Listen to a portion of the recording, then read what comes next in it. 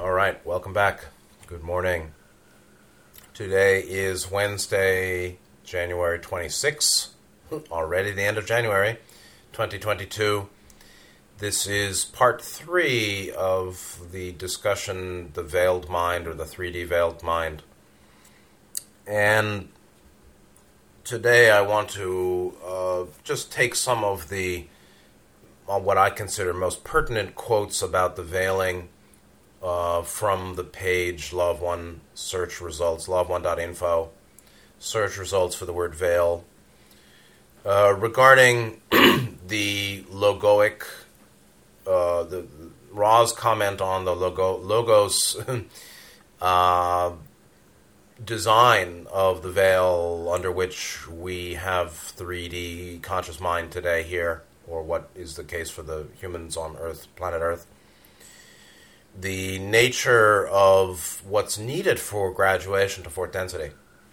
And then a few pages from Wikipedia, as I started last week, on common forms of self-deception. Now, the veil, as a curtain between conscious-subconscious, as establishing positions 3 and 4 in the series of 7 archetypes of mind. Position 3 and 4 being catalyst and experience. There wasn't a distinction between catalyst and experience before the veil. There wasn't a phenomenon we could call catalyst and an individualized response to it that we call experience, cards 3 and 4. And that's a big deal. And then we have this group of souls here. And then we have Orion, within this group of souls, Orion influencing, and the negatives, 3D negatively oriented, doing their darndest to keep souls trapped in third density, akin to Lucifer or Satan tempting souls and bringing them to hell by their own free will, which we see in a big way today, I'd say. The tempting or luring or seducing people to their own self-harming, which is akin to thickening the veil or further nations, ignorance or unknowing of our self-nature, true nature, or the law of one, or unity, or God, or multidimensionality and life purpose.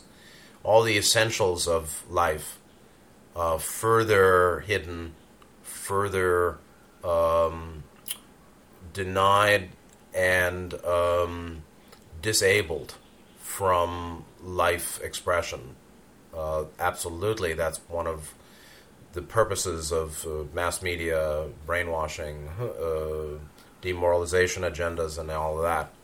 So if we go back to the beginning, to some degree, Law of One, Session 90, Question 12, Don's asking, was there a reason for choosing the forms that have evolved upon this planet, and if so, what was it? The reason the Logos chose to invest bipedal apes with the spirit complex, presumably 75,000 years ago, that led to the beginning of humanity on Earth. So again, the overarching view here is that we can't deeply understand the veil and the present time. We can't understand the present time on Earth and our own continued distress, to whatever degree, living here as many things fall apart around us or are increasingly distorted, without understanding what's going on this planet, and thus solar system history, and thus logoic design, and the very investment of what type of body becomes human on this planet. In Ra, this answer we looked at before, Ra said, we're not entirely sure why our Logos and several neighboring Logoi of approximately the same space-time of flowering, meaning in this sector of the galaxy, chose the bipedal erect form, so that the bipedal human form that we're seeing 3D souls here is shared among various planets in this galactic sector, which UFO studies will reaffirm. So We're not entirely sure why our logos and several neighboring logoi of approximately the same space-time of flowering chose the bipedal erect form of the second density apes to invest. It's been our supposition, which we share with you as long as you are aware that this is mere opinion, that our logos was interested in, shall we say, further intensifying the veiling process by offering to the third density form the near complete probability for the development of speech taking complete precedence over concept communication or telepathy. We also have the supposition that the so-called opposable thumb was looked upon as an excellent means of intensifying the veiling process, so that rather than rediscovering the powers of the mind, the third density entity would, by the form of its physical manifestation, be drawn to the making, holding, and using of physical tools. So we got two things going on. We've got the investment of spirit complex, into second density apes. And then the development of the opposable thumb, like 2001 Space Odyssey, at the beginning, Man the Toolmaker, proto-human the Toolmaker, makes the bone into a weapon under direction of the Black Monolith, or Saturn. So, dual veiling intensification, dual intensification of the veiling. The choice of animal form, ape, and then that development, very deliberate, of the opposable thumb. So the logoi here are clearly deeply interested in intensifying the veiling. Let's just play it, man, and see what happens. All right. So further intensifying by putting spirit complex into the apes, further intensifying, an excellent means of intensifying to generate the morphology of opposable thumb. In both cases, that's the basis of, humanity.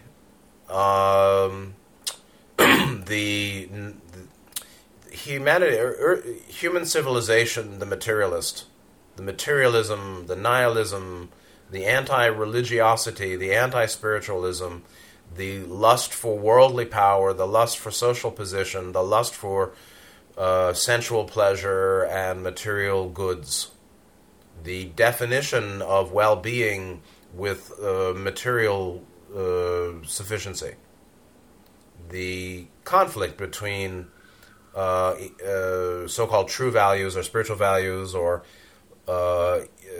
moral values and material values, characterizing human civilization, from the beginning, certainly pronounced in Atlantis and in the last 3,000 years. All that came from this choice of the logos to, number one, take the bipedal ape as the form to be used by third density souls in the 3D cycle, and then to invest or add to that ape the opposable thumb. And interestingly, again, the basis of everything we see today is this, because this is the form of the body that 3D souls are using here on this planet at this time, or have been for the last 75,000 years. Interestingly, both of these choices have their own consequences, both of which we can see manifesting in countless ways in today's civilization. One, the ape giving.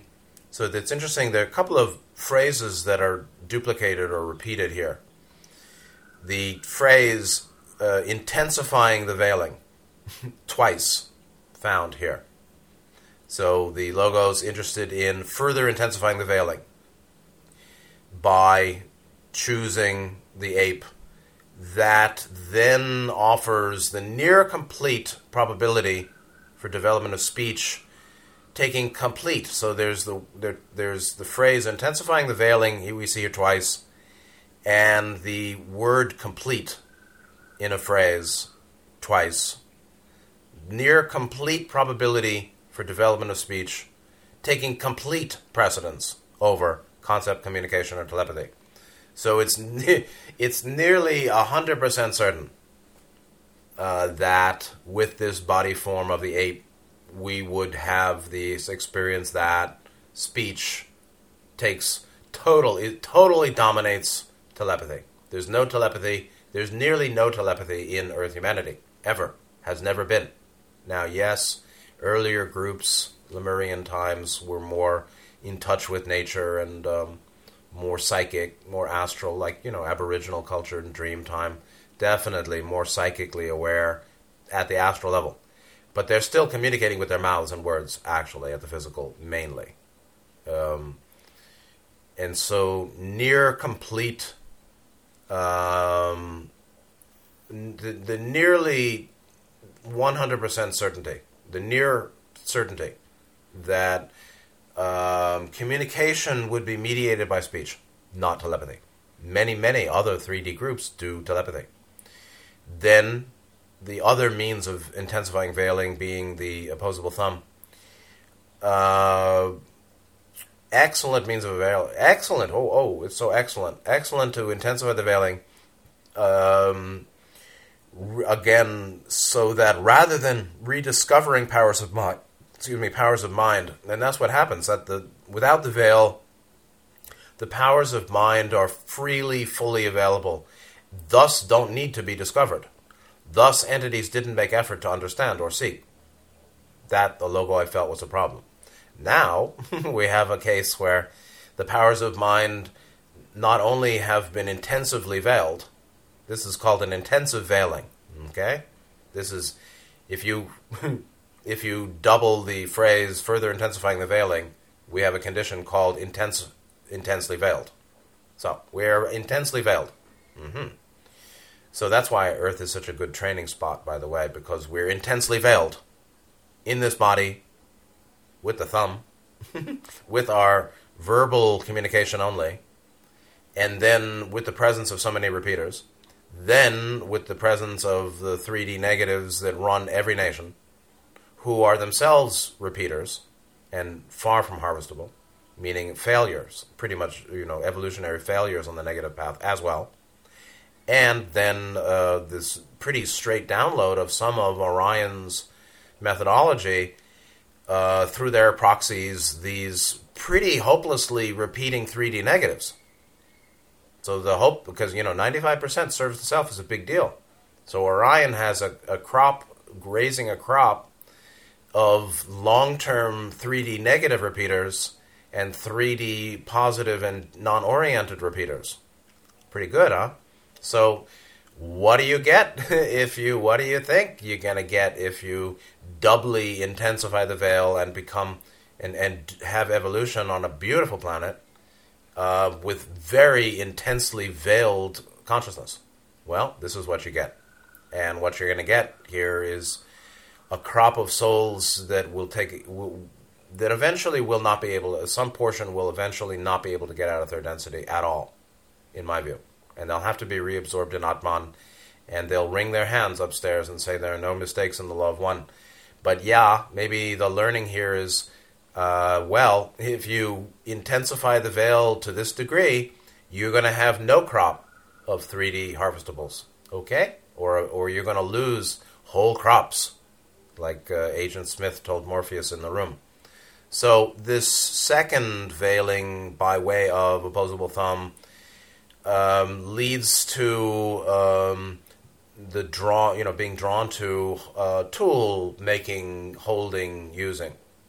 The emphasis that functionality, efficaciousness, performance, efficacious performance of that which is needed, necessary performance. The modes of efficacious performance of that which is necessary are physical, right? So the over again leading to an over reliance on physicality for required necessary performance of that which is deemed necessary, rather than the tool of mind, or using mind to move matter, using mind to change the material environment, using physical tools. Again, hands are critical. Mouth is critical. Mouth is critical for communication, 5.2. And that's an interesting point, too, or as well, that the total reliance on speech rather than telepathy for communication is a total reliance on 5.2 mouth.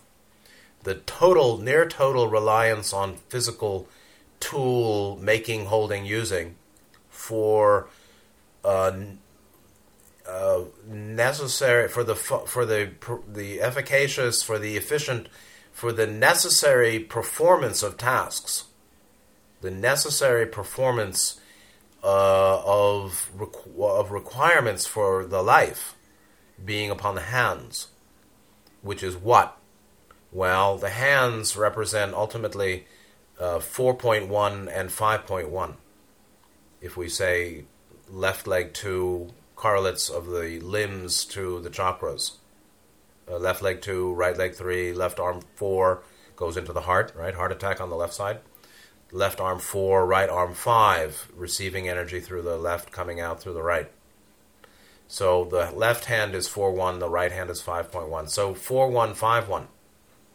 So the focus of the fourth ray, the focus of the activity of fourth ray, right? The incarnational 3D space-time performance of fourth ray and fifth ray are called the arms. By way of the legs, second ray and third ray manifest tangibly on the 3D space-time plane. By way of the arms, the fourth ray and the fifth ray tangibly manifests on the 3D space-time plane, particularly the hands. The arms the purpose of the arms is the hands. And the purpose of the legs is the feet. There's no value to a leg without a foot. There's no value to arms without feet, without hands. And everything of the arm supports the hands, and everything of the leg supports the feet. So the feet are 2.1, 3.1. The hands are 5.1, 4.1, 5.1. So in all cases, particularly 4 and 5, the direction of 4 and 5 is significantly down to 1. So not only do we have one of these consequences then of the tool-making bias given, or the tool-making capacity conferred by opposable thumb invested into the invested 3D apes, or 2D apes. 3D apes is what we see downtown. But the 2D apes invested with spirit complex do speech only. Twas ever thus. The opposable thumb conferred to those hominid forms ultimately leads to a significant reliance, dependency upon even a certain very quite inevitable overvaluation of 4.1, 5.1, the hands. Now that also does interpersonality, which is nice, holding hand. Let's hold hands. So by hand, one gets a helping hand, one gives a helping hand, one, give a hand, lend a hand. Okay. So, again, this is not unimportant. And yet, in the collective of chronic, 98% chronic repeaters, I mean, that's what we got here, it seems to me. How many of the 3D soul natives here, 2% wanderers, let's just be generous, and 98% 3D natives, how many of them are chronic repeaters? Nearly all? Probably. So within that, this is the dance of the logos, right? The logos playing games. The gamesters of Triskelion, or the sector. The gamesters of the sector, the logoi, the architects, the local architects, now have the condition of a very intensive veil with a very chronically stuck population. Well, that's what you get here. So, but it is just an interesting point that tool making favors or leads inevitably the reliance on physical hand tool making and using inevitably leads to a overemphasis of 4-1-5-1 and a direction of the mind downwards. Likewise, the near total certainty that communication would be mediated by vocal speech, not telepathy, is not only actually very high, leads to a very strong emphasis on the mouth, 5.2, but also the ears and somewhat the eyes. But really, speech is mediated by mouth and ears, 5.2, 5.5. All right. So what about the mouth? Well, the mouth is 2. And so the profound binding of second chakra to fifth chakra for communication. The second, fifth chakra binding is very tight here, which is a very big deal because to the degree that there's significant second chakra blockage, there's going to be terrible communication within oneself. The fifth ray, the ray of free communication. Communication between conscious and subconscious. Then communication between self and other self. And then self and the group or society or the cosmos. So communication as a commune, as a establishing of communal space. It's actually, commune, the Latin, joint, common, public property, public rights, public places, common feature, the commons.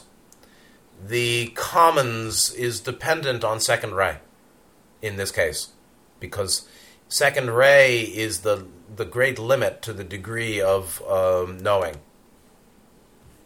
Not only communication with the mouth, but knowing the self.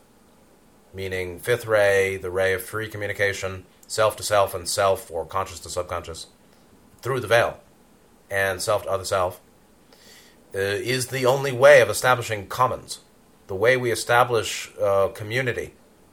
Right? Communication. Community. Mm-hmm. So human community is based on human communication, which is ultimately very deeply associated with second ray. And it comes out of the mouth, 5.2. And thus, the major limiting factor is the quality of second ray blockage and or clearance. And so, it's a very big deal. A couple of points, as I will. The 103.14, Don was asking about card 5, the significator of mind. I think the Hierophant said Don was Ra was answering about time and space or time-space, saying that the whole dynamic of time-space, which is what's veiled. What's veiled from the conscious mind is the subconscious. What the subconscious or the unconscious is quite deeply aware of is what we now call time-space. So Ra said time-space is close in this concept complex, meaning this archetype 5, number 5, the Hierophant. Time-space is close or is pertinent to the significator of mind, right? Because it's very much associated with the degree to which one communicates with the subconscious or knows reality through the veil. Time-space is close, or I'd say pertinent, in this concept complex archetype, brought close or in proximity due to the veiling process and its efficaciousness in producing actors who wish to use the resources of the mind in order to evolve. So the veiling process is indeed efficacious in producing actors, meaning 3D souls, 3D natives, who, quote, you wish to use the resources of the mind in order to evolve. That is coincidental with the purpose of third density. Ra said the purpose of third density is to learn the ways of love. To learn the ways of love is to use the resources of mind in order to evolve. To learn the ways of love equals to use mind resources to evolve. Those that don't learn the ways of love, or those that chronically repeat through density, are not using mind resources to evolve, are not learning ways of love. Not learning love equals not using mind resources for evolution. And why? Well, lower triad blockage. Lower triad blockage is the reason that, as far as I can tell, it's one way of explaining it. The energetic aspect. There's the consciousness, qualitative, mind qualities, tendencies aspect. Then there's the chakra, energy, pranic aspect. And they're the same, of course, So energy follows thought. Highly distorted thought goes to highly blocked and imbalanced and dysfunctional energetics of the seven chakras and the nadis and the connections and chakra bands and all that. So,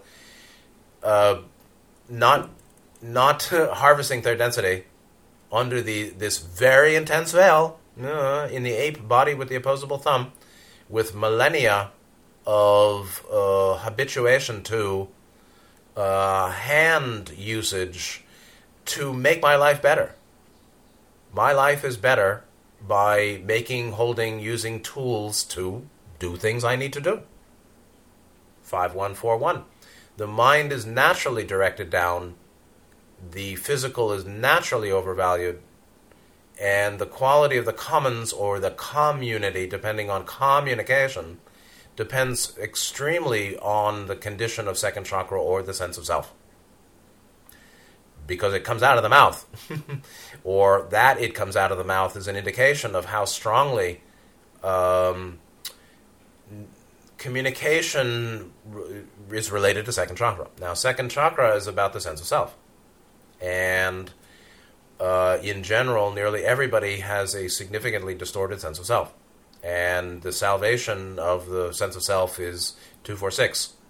To the extent that they're not using mind resources, not learning ways of love, not learning the inner, but sorely focus on the outer, the sense of self remains distorted.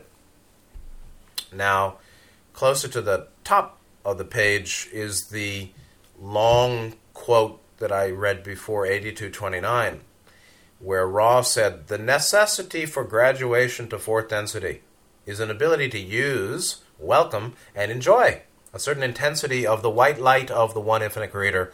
This certain intensity is called green ray. In your own terms, at your space-time nexus, this ability may be measured by your previously stated percentages of service." And that was the 50%, 51% service to other required, something like that.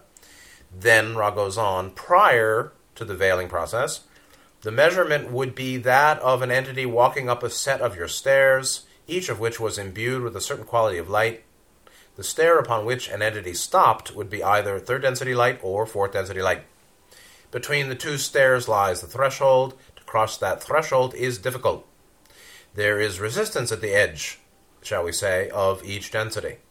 It's actually energy resistant. It's actually the being, the persons, the soul, the person, the entities, difficulty in moving to a higher quanta of light reception. There's resistance at the edge of each density, or felt by the entity approaching the edge of another density. The faculty of faith or will needs to be understood. Understood means green ray accepted. Nourished and developed in order to have an entity which seeks past the boundary of third density. Those entities which do not do the homework, their homework, be they ever so amiable, shall not cross. It was this situation which faced the logoi prior to the veiling process, being introduced into the experiential continuum of third density, and now the logoi, with this intensive veiling, is facing a very similar situation once again. So, prior to the veiling, like walking up a step, having securely footfall placed by foot, one's next foot upon the higher stair, one graduates. The faculty of faith or will needs to be ultimately developed. That will or faith is sixth chakra activation. The understanding of it is green ray coordination. That's the 246 line. So to go from the common sense of self to a desire for something greater, having some will, having some faith that there is something greater, putting in one's will in defense of that faith, in defense of the faith. What faith? The faith that I can have a better life, that I'm unwell, but there's something better possible, that there is evolution possible, that this mind can be improved, my condition can be improved, a better life is possible, a better condition of being or mind experience is possible, and that's the basis of seeking. And for those at the beginning or those in third density, that's called faith or belief. For those with experience, then there's knowing. We don't need too much belief. We know increasingly. And whatever we don't know, we have some belief that indeed it's true in accord with our experience.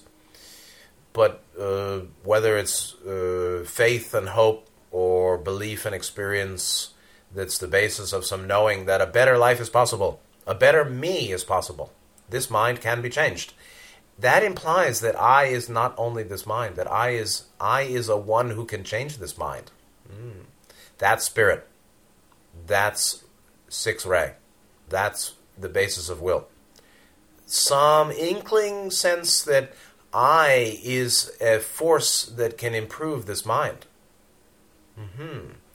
I is distinct from mind when the person believes that this mind can be improved. Because that's what's intrinsic to this faith or belief that this mind can be improved. Improved means more well-being. That's all. This field of mind can be brightened and clarified and purified and made into a happier place. Somehow, it can be rid of confusion or harmful tendencies. That intrinsically that's based on an intrinsic belief or faith or sense that there's an I greater than mind. That's called spirit complex. That's sixth chakra activation. That's the basis of will. And that needs to be developed for harvestability. Means there needs to be some sixth chakra activation for harvestability. How? Well, it's got to be from the lower triad through 4, 5 up to 6. It's 1 to 6. And so the great veiling akin to the diaphragm is... I smell some flower. A little wafted flower scent. Hello. A little like jasmine. A local friend. So one gets to that sixth chakra activation mainly by, only, at least in energetic terms, some sufficient clearance of 1, 2, 3 lower triad to go through 4, 5 to 6. And so the path to the Father goes through the Sun, no doubt. Can't be in any other way. What's the Sun? Well, one understanding of the Sun is heart chakra, anahata chakra. And so the souls we have today, heavily veiled in this body, with this brain, over-reliant on handiwork and physicality for the modes of improving life quality, are deficient or, significantly inner focused. So they're profoundly outer focused. And so that's where we get today. And so, by way of the particulars of the veiling here, the the establishment of the communes and the community, completely depending on quality of understanding communication, tied, coming out of 5.2 and going to 5.5, but depending on mind and depending on second ray, is poor. This is not, Ra talked about anonymity. How is it that anonymity, distraction, and sleep? The lead-off batter is anonymity, one of the qualities Ra defined as predominant in humanity. The anonymity is the opposite of community, which is not much because of the poor communication, or the paucity of honesty, meaning significant fifth ray blockage, because of the significant second ray blockage that shows in the mouth, because the mouth is the means of communication, speech, and the means of establishing community. So there's not much community, there's huge anonymity, because the communication is poor. Communication is poor because of the tie to second chakra, and the second chakra is heavily blocked significantly, not only because they keep hurting each other lifetime after lifetime, but also because, why do they keep hurting each other lifetime after lifetime? Why do they keep repeating? Well, one reason, at least in this sector, and I imagine, not only this planet, but other planets in the sector of the galaxy, have the bias towards speech and tool-making, and are not telepathic races. Now, some of them may be. Some of them may not be. But the 3D repeaters here, I imagine, are significantly, certainly they're in a body that overvalues physical function for communication, speech, for improving one's life, tool making, tool using. Physical, outer tool as the way of improving my life, physical speech as the way of communicating and understanding, profoundly inadequate and tending away from mind development. Both tend away from inner focus. And thus we have the Dunning-Kruger effect, the false consensus effect, and the self-serving bias. 3 psychological phenomenon put down by Mr. Wikipedia pretty well, actually. So, as last time, page on Dunning-Kruger effect. Dunning-Kruger effect defined as tendency of people with low ability in a specific area to give overly positive assessments of this ability. It's often understood as a cognitive bias or a systematic tendency to engage in erroneous forms of thinking and judging. Clearly, it's a distorted judgment, a misunderstanding. Tendency of people with low ability in a specific area or low ability in any area to give overly positive assessments of their own ability. Biases are systematic in the sense they occur consistently in different situations. Once a over-self-estimator, always a over-self-estimator. They are tendencies since they concern certain inclinations or dispositions that may be observed in groups of people but are not manifested in every performance, so not always. In the case of Dunning-Kruger effect, which is what we're talking about, this applies mainly to people with low skill in a specific area trying to evaluate their competence within this area. Their systematic error concerns their tendency to greatly overestimate their competence, or to see themselves as more skilled than they are. And so, is this not 3D repeaters? Overestimating their capacity to know, while there are all these no-go zones and unreasonabilities, condemnation without investigation. How much is that going on? Aside from people get paid to lie and will not be paid if they don't lie, aside from the experts who are in that category, not all, but many so-called experts, professionals, will not be paid if they don't lie. They have to lie to keep getting paid. Their career is going to be smashed if they don't lie. Okay. they're paid liars or they're remunerated. But aside from that, most people those that are not in that category, or if one may not be, or for those who are not, there's still commonly the intellectual types, which are growing, the MAs and the BAs, as they say, do condemnation without investigation all the time. This is a great overestimation of their understanding, without being able to see that indeed they are overestimating their understanding. They think investigation's unnecessary because they already know, surely, and thus can say, oh, you're an idiot, that's rubbish. Going on, Dunning-Kruger effect from the metacognitive component. Dunning-Kruger effect is the thesis. It's a fact, not a thesis. That those who are incompetent in a given area tend to be ignorant of their incompetence. They lack the metacognitive ability, or the ability, to become aware of their incompetence. This definition lends itself to a simple explanation of the effect. Incompetence often includes being unable to tell the difference between competence and incompetence, which is why it's difficult for the incompetent to recognize their incompetence. So not seeing doesn't recognize its not seeing. Ignorance is truly ignorant because it doesn't recognize its ignorance.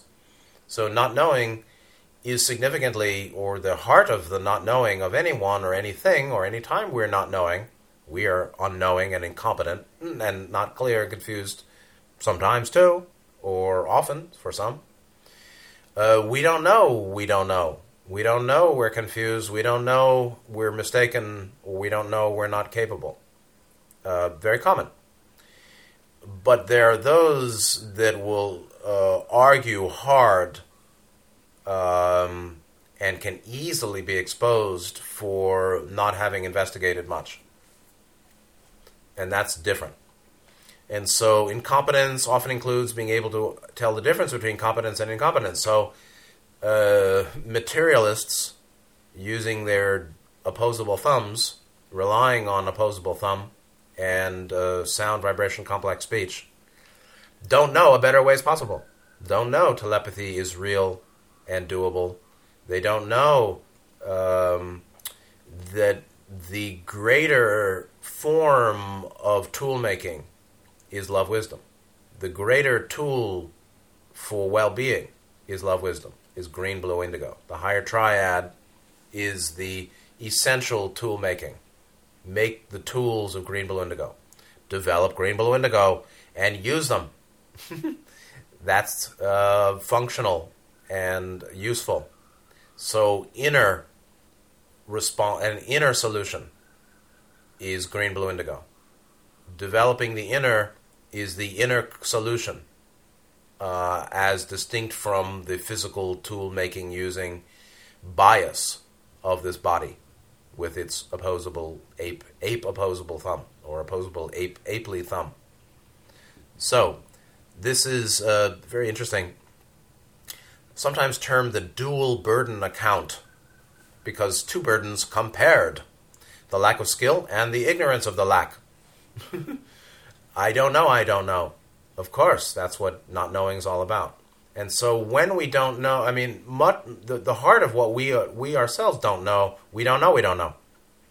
So meaning I have biases, you have biases that we don't know. And they're very solid because you don't yet know them. And so that's, psychology and therapy, self-understanding as to make the subconscious conscious, to know the previously unknown, to know more fully what is currently not well known. I would say, if it's important, it should be known. Like, if one's a wanderer, one should know it. One can know it. Maybe no proof, but it can be known. If one is in distress, one should know that one doesn't know and needs to know what's going on. If I'm unwell in any significant way, when I catch it, and go back to the breath, or go back to mindfulness, or go back to the present moment, and come to realize, wow, I'm not well, I really should know what's going on. Why and how? How am I unwell and why? And one will find answers, absolutely. And yet, even though they're not final answers, they're functional answers. So the tool making is turned within. So rather than have your hands outwardly, busy holding, making, fiddling around, the hands are in the lap and folded, and hand over palm, or they're on the knees, and one turns the light within, as in meditation. So the very meditative gesture or posture, the mudra of meditation, the mudra of samadhi, well, really the mudra of sadhana, the sadhana mudra of practice. Put the legs back, turn the legs back to fold the legs and fold the arms. The arms get folded into the lap, the legs get folded into the midsection or the lower. I'm not standing and walking on the earth anymore. And I'm not really, I'm temporarily not available for holding your hand or taking your hand, or making a tool and using a tool. The light is being turned within. And that's simply not favored by the nature of this intensive veiling. The intense veiling doesn't favor inner work. And thus we have lots and lots of souls who want to repeat the density. And now they're parasitized. And now they're going to die in trauma and regret. And the logo, this is what you get when you veil this intensely. So I hope the logoi of the sector understand what they've wrought, and this is what happens when you veil to this intensity. Got it? So then we have something called false consensus effect. And from the Wikipedia, just a second. From Wikipedia, in psychology, the false consensus effect, also known as consensus bias, is a pervasive cognitive bias is particularly cognitive, essentially, that causes people to, quote, see their own behavioral choices and judgments as relatively common and appropriate to existing circumstances. In other words, they assume, we assume sometimes, that their or our personal qualities, characteristics, beliefs, and actions are relatively widespread throughout the general population. It's basically a form of projection where there's some presumption they're like me. Those leaders couldn't be wicked blood drinkers. They must be incompetent.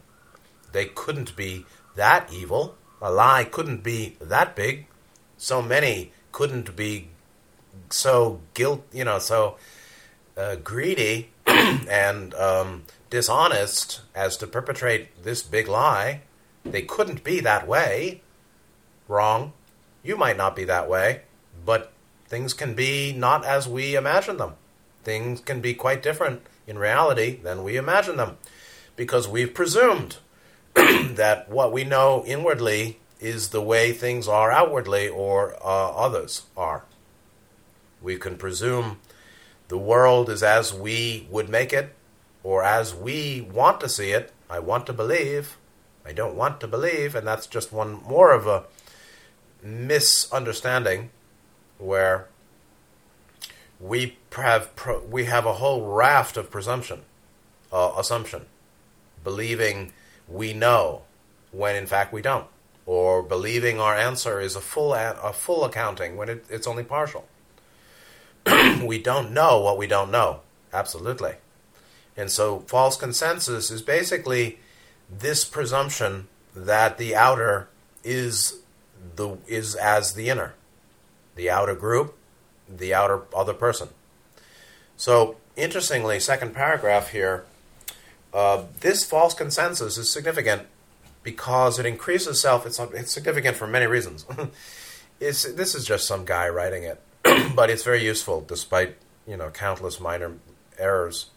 This false consensus is significant because it increases self-esteem, overconfidence effect, It can be derived from a desire to conform and be liked by others in a social environment.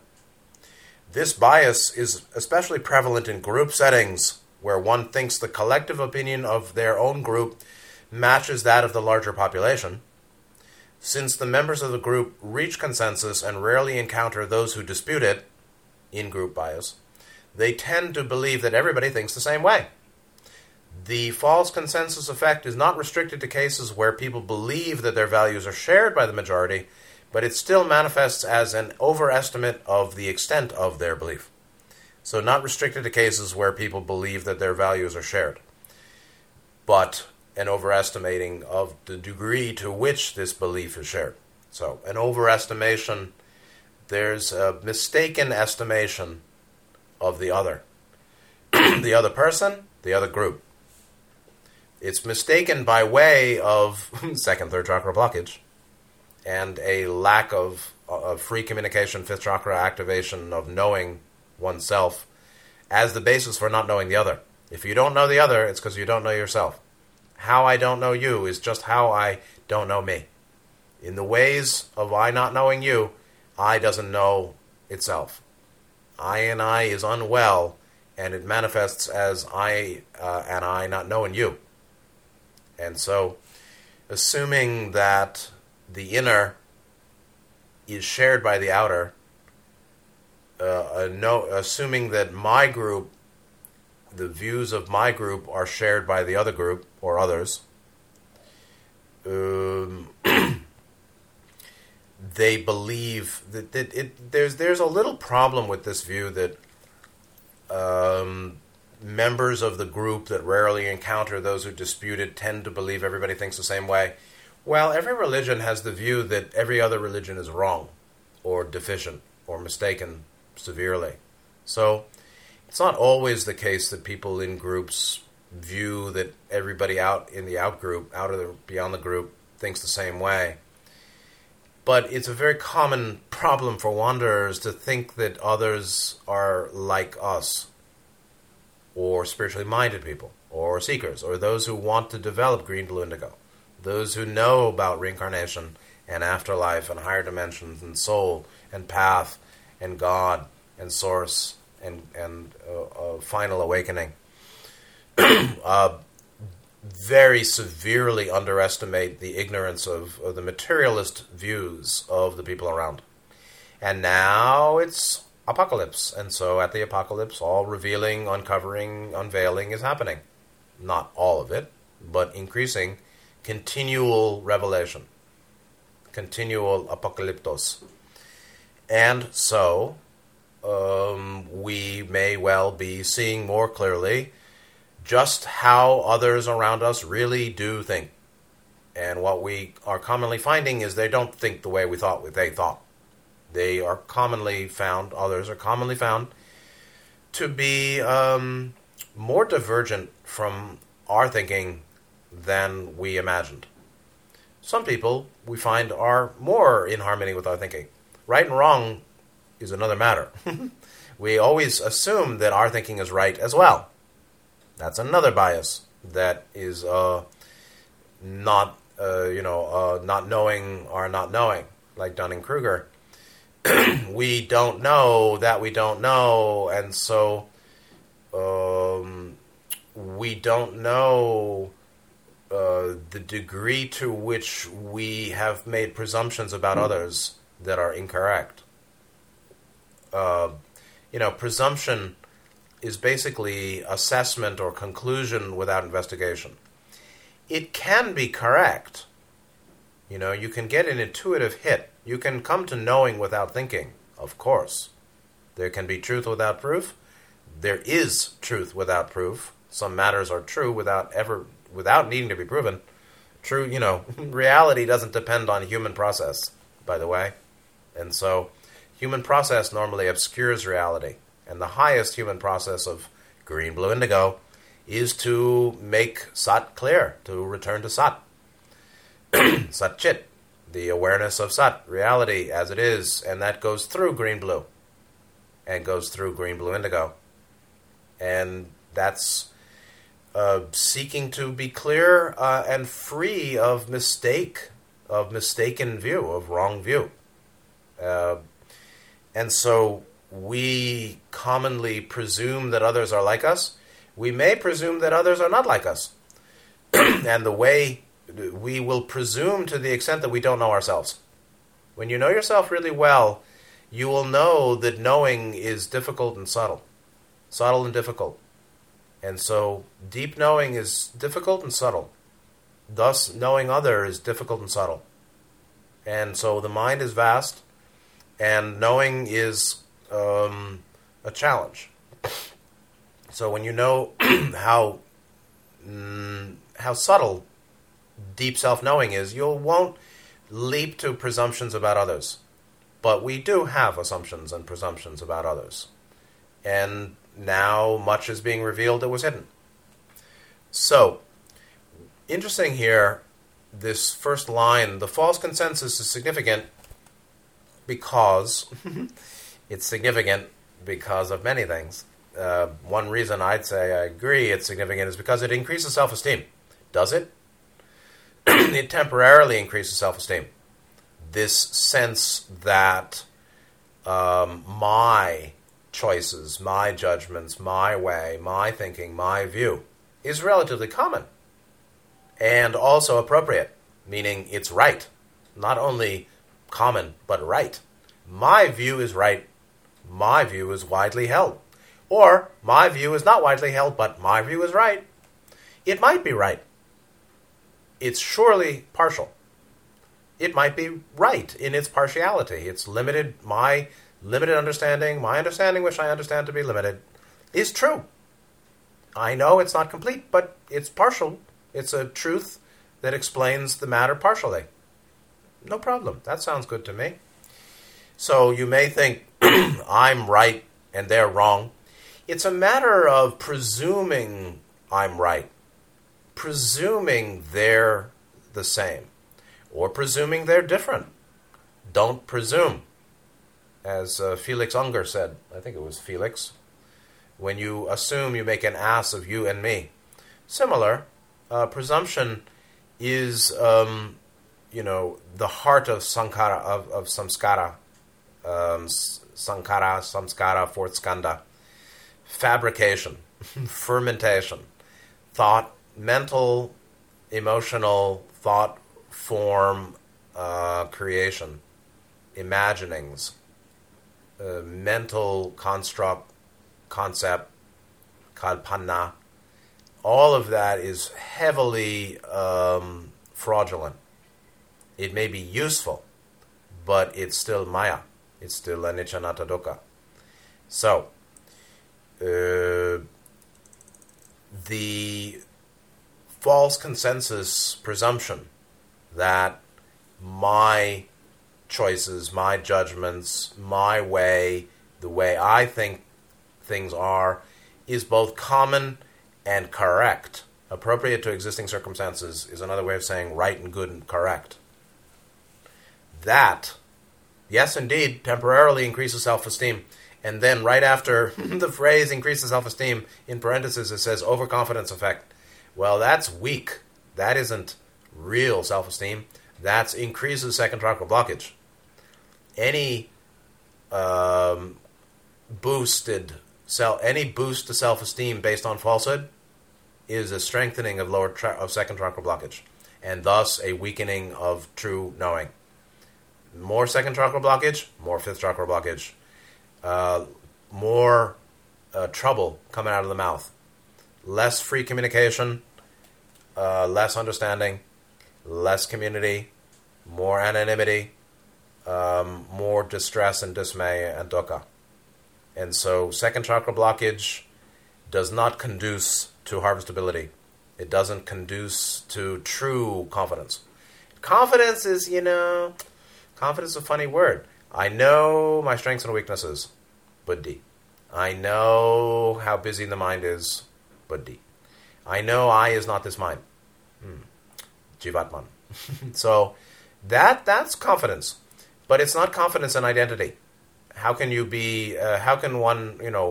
The role, the nature of confidence in non-duality. The nature of confidence from jhana. What is that confidence? Well, it's not confidence in identity. It's not identity-based confidence. It's actually sat-based wellness, sat-based upekkha, equanimity and peace based in knowing, based in some relative freedom.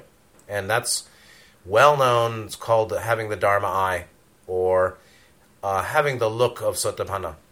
There are many instances in the Pali Canon where one bhikkhu looks at another bhikkhu and says, "Friend, your face looks so bright and radiant. What has happened?" And he said, "I have realized the Dharma." "Oh, you have the Dharma eye." "Yes, the Dhamma eye." "Yes, yes." And that's a confidence, but it's really well-being, and it's not tied to any belief in identity. All right, so can be derived from a desire to conform and be liked by others. Also second chakra blockage. So if you don't, recognize the damage to self-esteem, unworthiness complex, low self-value, pervasive self-blame, self-punishment, self-judgment, so-called negative self-talk, low self-esteem. If one doesn't notice that, recognize that, and bring love and understanding and forgiveness to that, it remains. And when it acts, it makes more second chakra blockage and damaged self-esteem. The only way, and so there's the Dunning-Kruger effect metaphysically. To the extent that one has damaged self-esteem, one can't recognize one has damaged self-esteem because of the fifth ray blockage that comes from the second ray blockage. So to the extent that one has a very significantly damaged sense of self, particularly the collapsed version, right? There's inflated, deflated, and erased as three versions of self-esteem, distorted self-esteem, right? Inflated is convex, superiority complex, arrogance, vanity, pride, which is very common these days among the educated, the MAs and the PhD, all the educated. Commonly, it's very common to have inflated sense of self. This is actually second chakra blockage, by the way. Superiority complex is an inferiority complex. They're the same, because distortion, polarity is the nature of distortion, or distortion is all polarized. Polarity is distortion. Distortion is polarity. Any psychological complex that is a neurosis or a psychosis or a mistaken assessment or a deviation from reality, a false assessment of self or other or a pattern or something that's mistaken, comes out in a polarized way. Or the conscious manifestation has generally a subconscious polarized complement. So the super arrogant, it's like the military general who kicks ass all day and then goes to the brothel at night to be beaten, to be whipped as a submissive. Every dominant is a submissive. Every submissive is a dominant. Every super arrogant has deep self-doubt. Every highly presumptive person has profound doubt under the edifice of presumption. Very common, very common. So then, third paragraph, this is called the catalog of human distortion. Additionally, when confronted with evidence that a consensus does not exist, meaning they don't think like you do or they're different than you, people often assume, back to assumption, that those who do not agree with them are defective in some way. You must be wrong. You must be a fool. That can't be true. It can't be true. That's impossible. It's impossible. You tool maker. You opposable thumb. There's no single cause for this cognitive bias, of course. There's no single cause for anything. The availability heuristic, the self-serving bias, and naive realism have been suggested as at least partial underlying factors. And so, and there says, maintenance of the cognitive bias may be related to the tendency to make decisions with relatively little information. maintaining the status quo of relatively little information, remaining significantly uninformed, maintains neurosis, maintains wrong view, maintains presumption, maintains lower triad blockage, maintains dishonesty, the paucity of honesty, maintains Blu-ray blockage. So information is critical. It's called learning. Learning, growing, helping. The purpose of incarnation, significantly. To learn, to grow, to help. To learn the ways of love. To use the resources of mind to seek. To seek to make one's life better. Essentially. Not simply materially. And not predominantly materially. But predominantly inwardly. Predominantly to use the resources of mind to know the self, to become more of that which is really important, that which we take with us, right? The survival of our humanity, integrity, virtue, ahimsa, harmlessness, kindness, a good heart, morality, virtue, and then wisdom, clarity, discernment, and our awareness of reality, to whatever extent we have an awareness, to grow that too. And so this tendency to make decisions with relatively little information, nearly everyone does that. We do it. I do it sometimes. So it's important to know where you're at. Wherever you are, know where you're at. And inevitably, most of it we won't know. We can't know. But we can increasingly know what seems to be important. We can identify, this I think is important. And I think I know a little. And I feel it's really important to know more. And so we need to get beyond the bases of the cognitive bias of presuming and assuming that assuming anything, you know, like don't expect what you want, expect reality, right? Expect what's likely, and recognize therefore that what you want may or may not be likely, what you think may or may not be true. It may be true. It's certainly partially true at best, but don't expect what you want. Don't expect what you dread. So I'm not going to expect what I dread. I'm not going to expect what I love. I'm going to expect based on realistic assessment. That requires information. And that requires an open mind. And that requires some freedom from these bases of the continuance of this consensus effect or bias. So here is something called the availability heuristic. Hey. Mental shortcut that relies on immediate examples that come to a given person's mind when evaluating a specific topic, concept, method, or decision. So a mental shortcut of reliance upon what is readily available to explain or answer or make sense of something.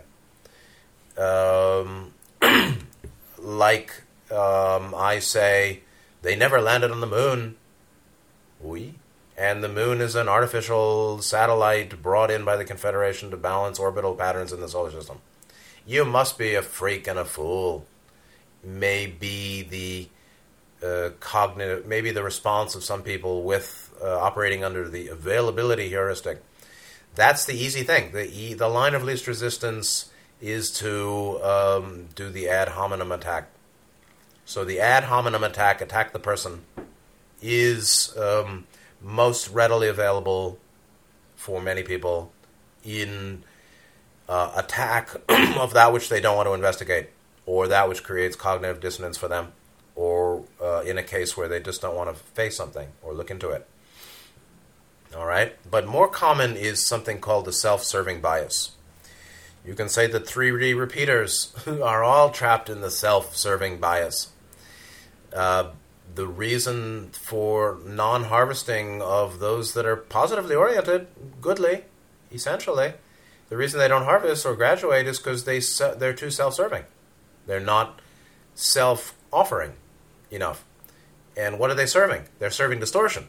They're serving mistake or deluded deception, a false sense of self.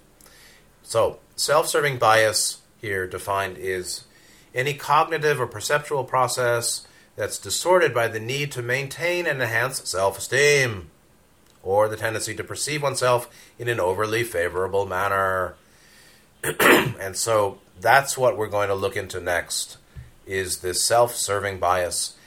And this is actually, I would say, critical, because it really, I'd say, appends to what I consider the primacy of second chakra blockage as the root blockage. Second ray is not root, I know, but the root of consciousness is second ray.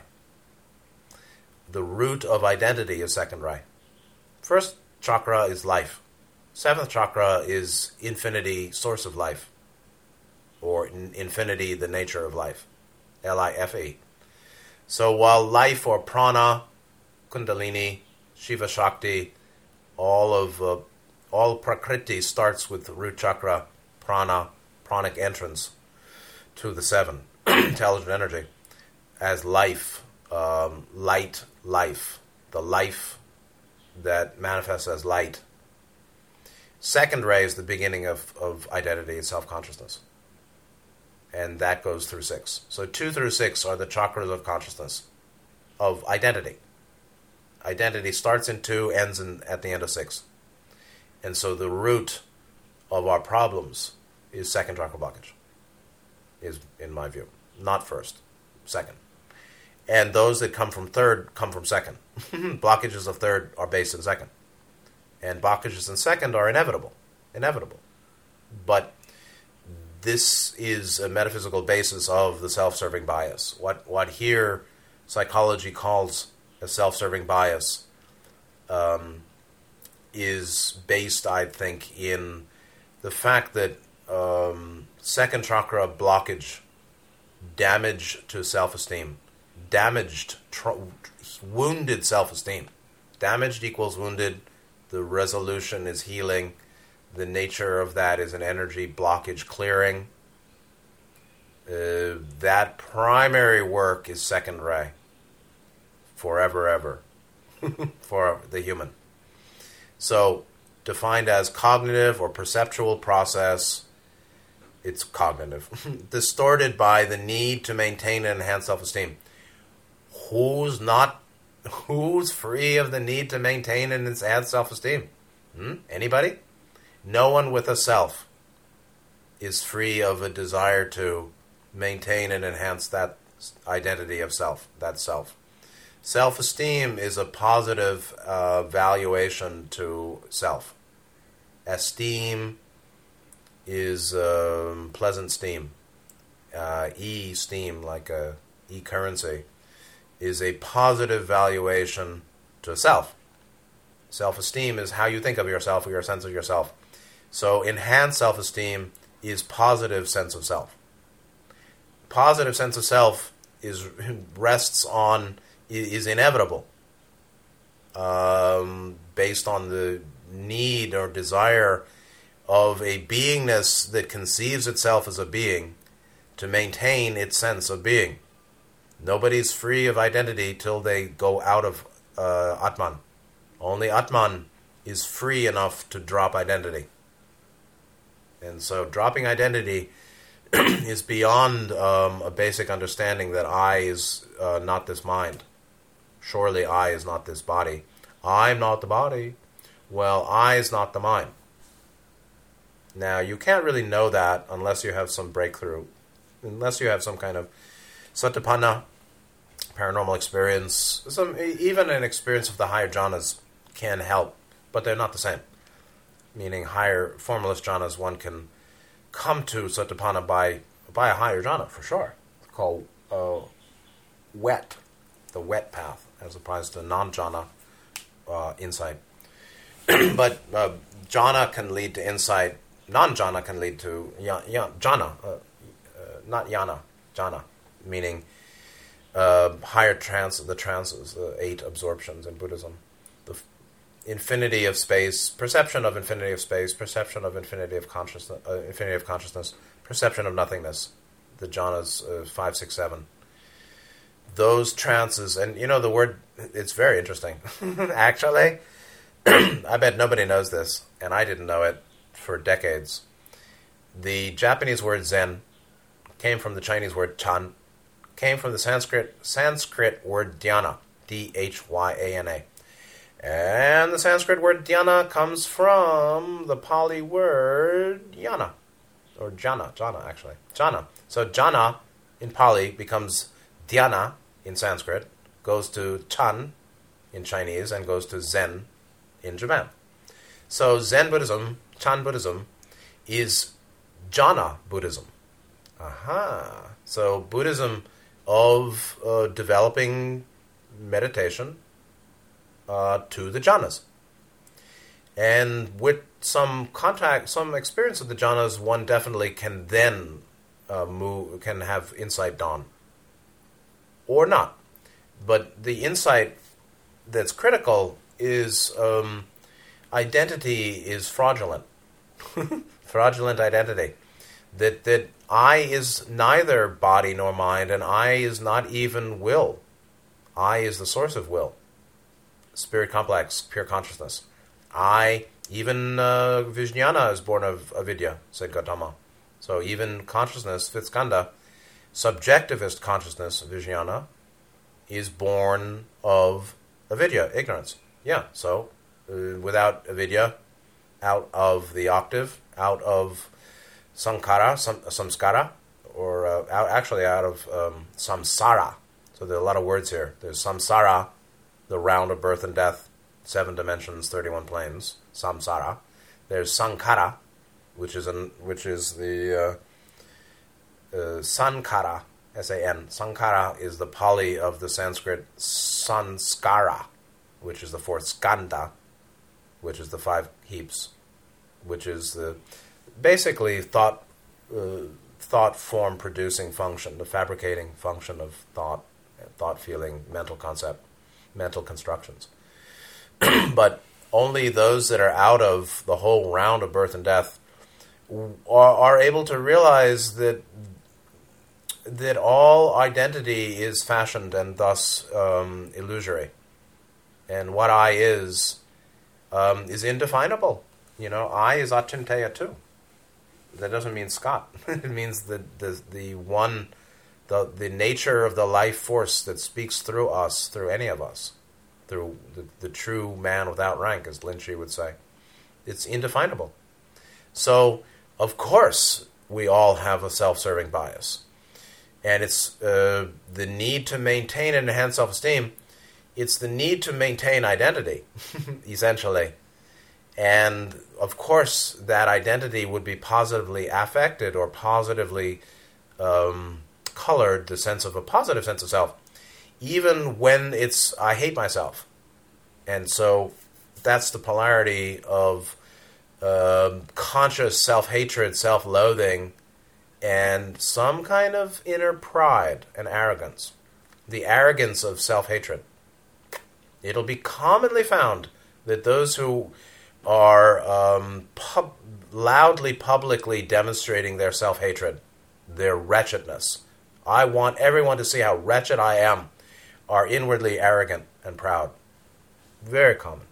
So there's essentially always going to be some kind of desire to maintain a positive sense to identity. And then below that is even the desire to maintain the sense of identity. That's only finished much later. So that'll be it for today. I see it's almost 1:20. So, and I'm missing my lunch. So, thank you for listening so long. I hope it's been useful. And it's very heavy material. Next time we'll look further at self-serving bias and perhaps wrap it all up at that point. So, thank you again. Take good care of yourselves, and good night.